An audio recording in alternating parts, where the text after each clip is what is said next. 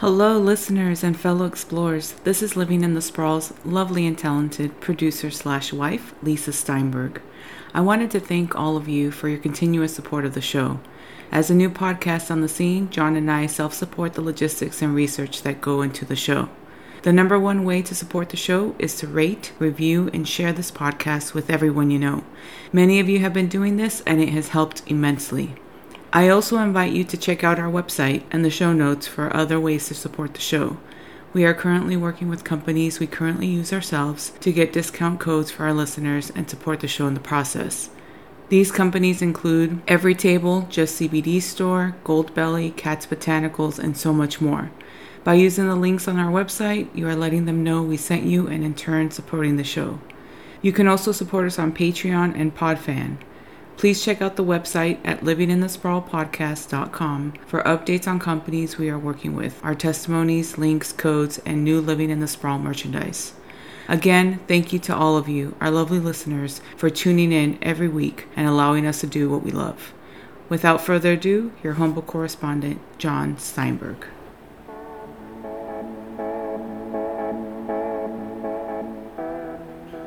Hello, and welcome to another installment of Living in the Sprawl, Southern California's most adventurous podcast.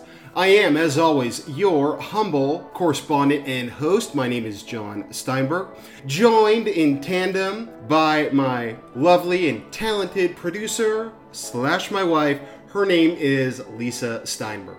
We are the team here at Sprawl Enterprises, ready to bring you another exciting foray into the vast, expansive terrain that we have lovingly dubbed the Sprawl.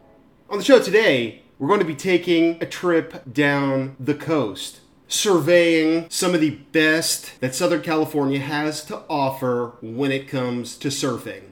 Now, in 1957, the novel Gidget was published. Author Frederick Kohner had based what would become his landmark story after his 16-year-old daughter, Kathy. Gidget would go on to feature in 3 big-time Hollywood movies, and if we were to trace the story of Southern California and surfing, the release of the film Gidget based upon the novel would be a good place to start.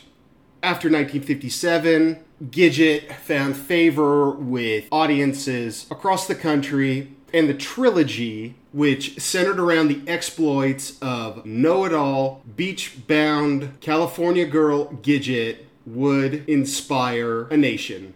The Gidget movies, the first of which starred Sandra Dee, were transmitted all across the country and around the globe and projected an image of sunny Southern California.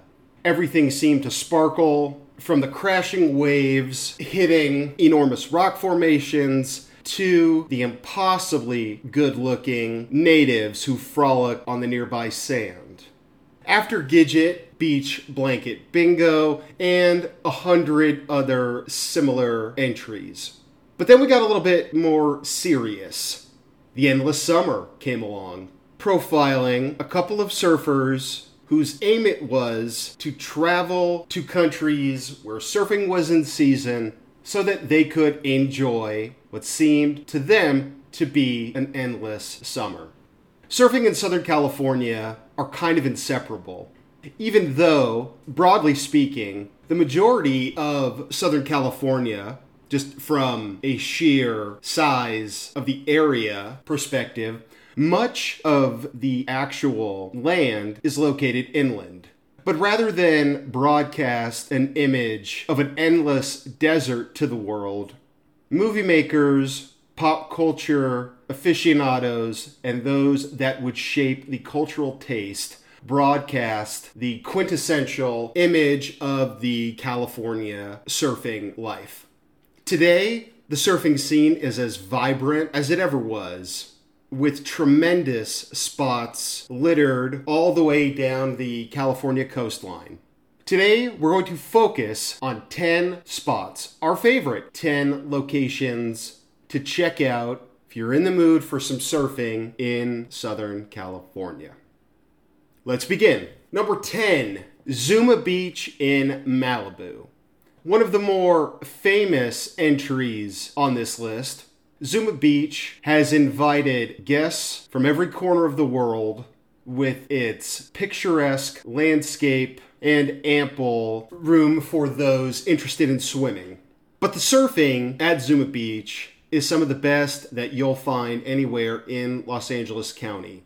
Malibu, along with overseas counterparts in places like Australia, Tahiti, New Zealand, Fiji, is inarguably world famous.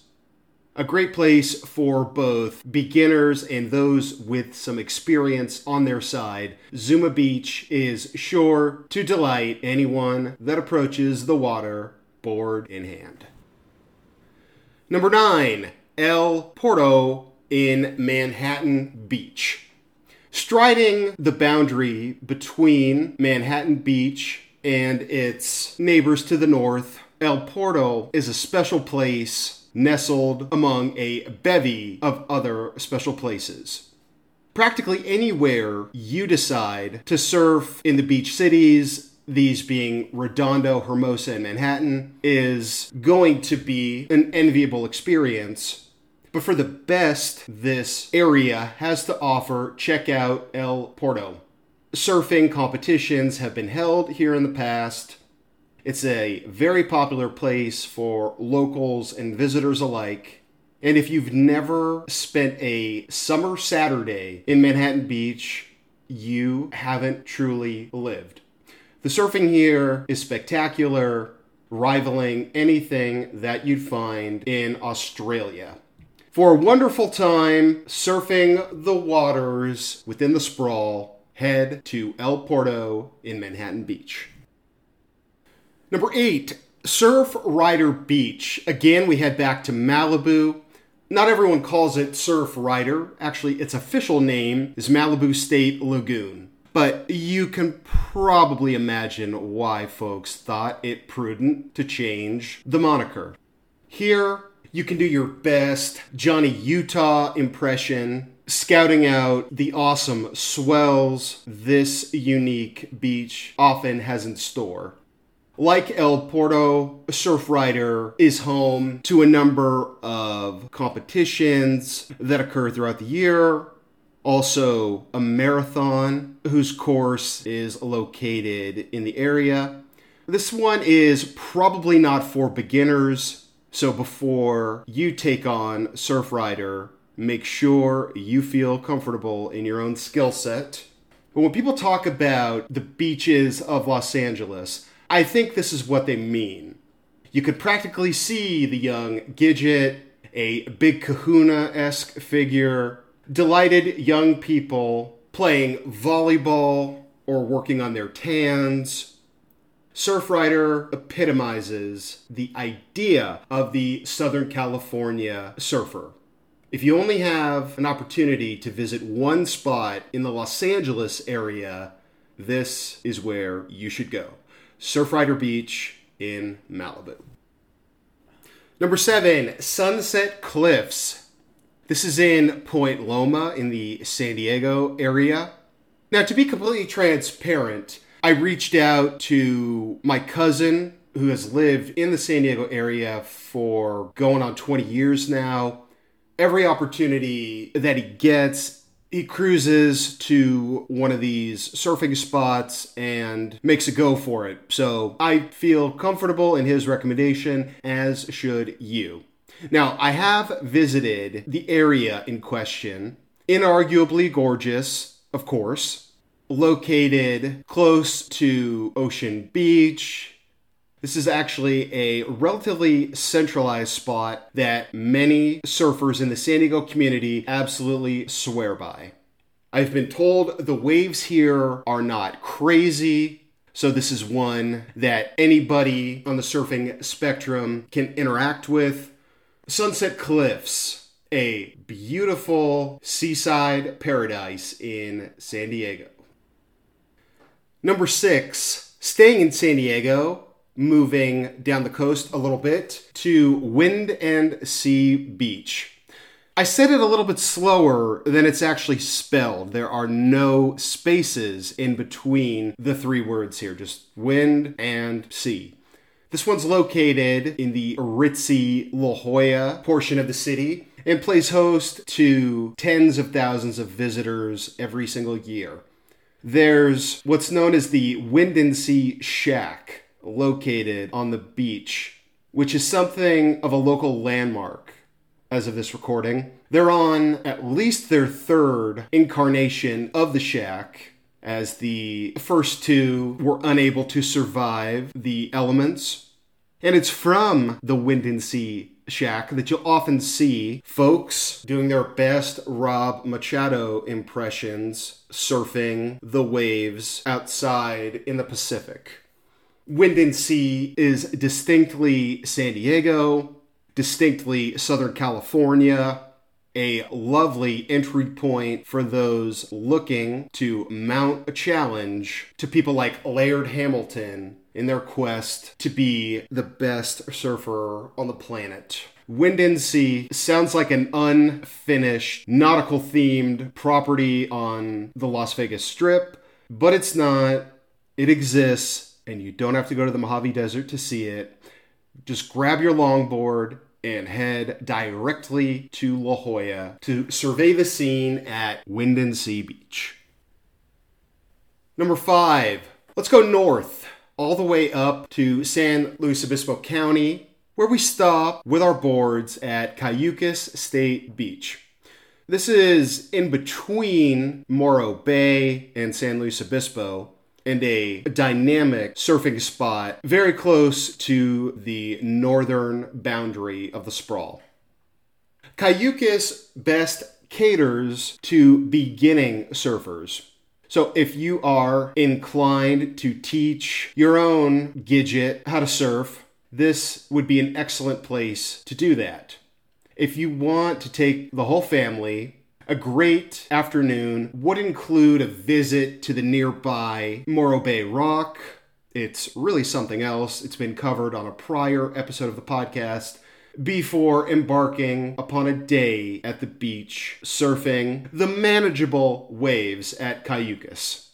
For those closer to the Central Coast, those on the road, or those that wish to begin their dalliance with surfing in a great environment, Cayucos should be the move. Number 4, Rincon Point, or just Rincon. This is, well, there's some debate as to actually where this technically happens to be located. Some would argue Santa Barbara County, others Ventura. Wherever you stand on the issue, know that it's basically on the border between those two counties. This is another one of those world-famous spots that professional surfers and amateurs alike have enjoyed for decades. A must for anybody with a subscription to Surfing Magazine. Rincon is pound for pound the best place to surf anywhere in either Ventura or Santa Barbara counties. The waves are impressive but not intimidating. And if you aren't entirely interested in a day spent surfing, there are a bunch of other activities that you can engage with. Representing Ventura and Santa Barbara County, it's Rincon or Rincon Point. Number 2, Trestles. Located in both San Clemente and San Onofre, Orange County and San Diego County. Here we have a variety of options for all skill levels. We've got upper trestles, lower trestles, and surprise, surprise, middle trestles. These are positioned across this particular section of coastline, with upper trestles being maybe the more famous of the three, but also the most difficult. No joke, upper trestles should only be approached by those on at least the intermediate skill level. An immensely popular spot, Trestles has fought off attempts from developers to basically run a freeway or a toll road portion of a freeway that would kind of screw up the beach situation here. Thankfully, all of Trestles remains open and accessible to the public. And for those interested in such things, the portion of Trestles in the city of San Clemente is located right next to the Western White House. That's right, when former U.S. President Dick Nixon resigned the office, he set up shop at La Casa Pacifica in San Clemente, right next to Trestles. I would be extremely surprised if Richard Nixon ever served, but I have not done the legwork on that particular question to see if I'm right or not. But for those uninterested in any of that, the rest of Trestles is absolutely gorgeous, a wonderful place for surfers, and that's why it's here at number 2 on our list of the best surfing spots in the Southern California sprawl. And that means we've arrived at our number 1 spot. We go to Newport Beach, my hometown, although no favoritism here, The Wedge. This internationally reputable spot is known across the globe for being the site of massive waves. This is not, I repeat, not a spot for beginners. We're talking waves 30 feet high. I was always warned about the Wedge growing up in Newport, and I tried to do some light body surfing one time. It did not go great. The Wedge is located to the side of the Newport Jetty, and as I said, is the kind of spot that those interested in surfing know everywhere in the world. As dangerous as it is enthralling, the Wedge demonstrates that you don't have to go all the way to Hawaii to get your surf on. If you've practiced enough, you're talented enough, you're good enough, and you'd like to conquer the most challenging surf spot anywhere in Southern California, I dare say you best be headed to the Wedge. And that's going to do it for another episode of the podcast. We would like to thank everyone for their continued support. A couple of easy ways to demonstrate such support. Hop on Apple, iTunes, leave us a 5-star rating and a kind review. That type of stuff really helps us out on the business end. Follow us on Instagram. The handle is Living in the Sprawl Podcast. If you'd like to correspond with the team here, we invite you to write us a thoughtfully composed email and send it to livinginthesprawlpodcast@gmail.com. Would like to remind you about our phenomenal bonus content that is only available to Patreon or Apple subscription subscribers. It's here that you'll gain access to bonus episodes covering the best burgers in the sprawl, best ice cream, fish markets, pancakes, barbecue, and much, much more. Also on the website, that's where you'll find our fantastic array of merchandise. Everything from mugs, pens, magnets. If you can think of it and it's Living in the Sprawl related, our website is the place to get your hands on that merchandise. Also, the website is where you'll find our extremely helpful Living in the Sprawl guide. You don't want to have to go back, diving through the archives, scouring an episode for that one specific recommendation you might have heard, I don't know, like a year ago. Don't do that. Get your hands on a copy of the Living in the Sprawl guide instead. On behalf of myself, I am, as always, your humble correspondent and host. My name is John Steinberg. The other member of the team here is my lovely and talented producer/wife. Her name is Lisa Steinberg. We are the team at Sprawl Enterprises, wanting to thank all of you for listening to yet another episode of Living in the Sprawl, Southern California's most adventurous podcast. We'll talk again soon.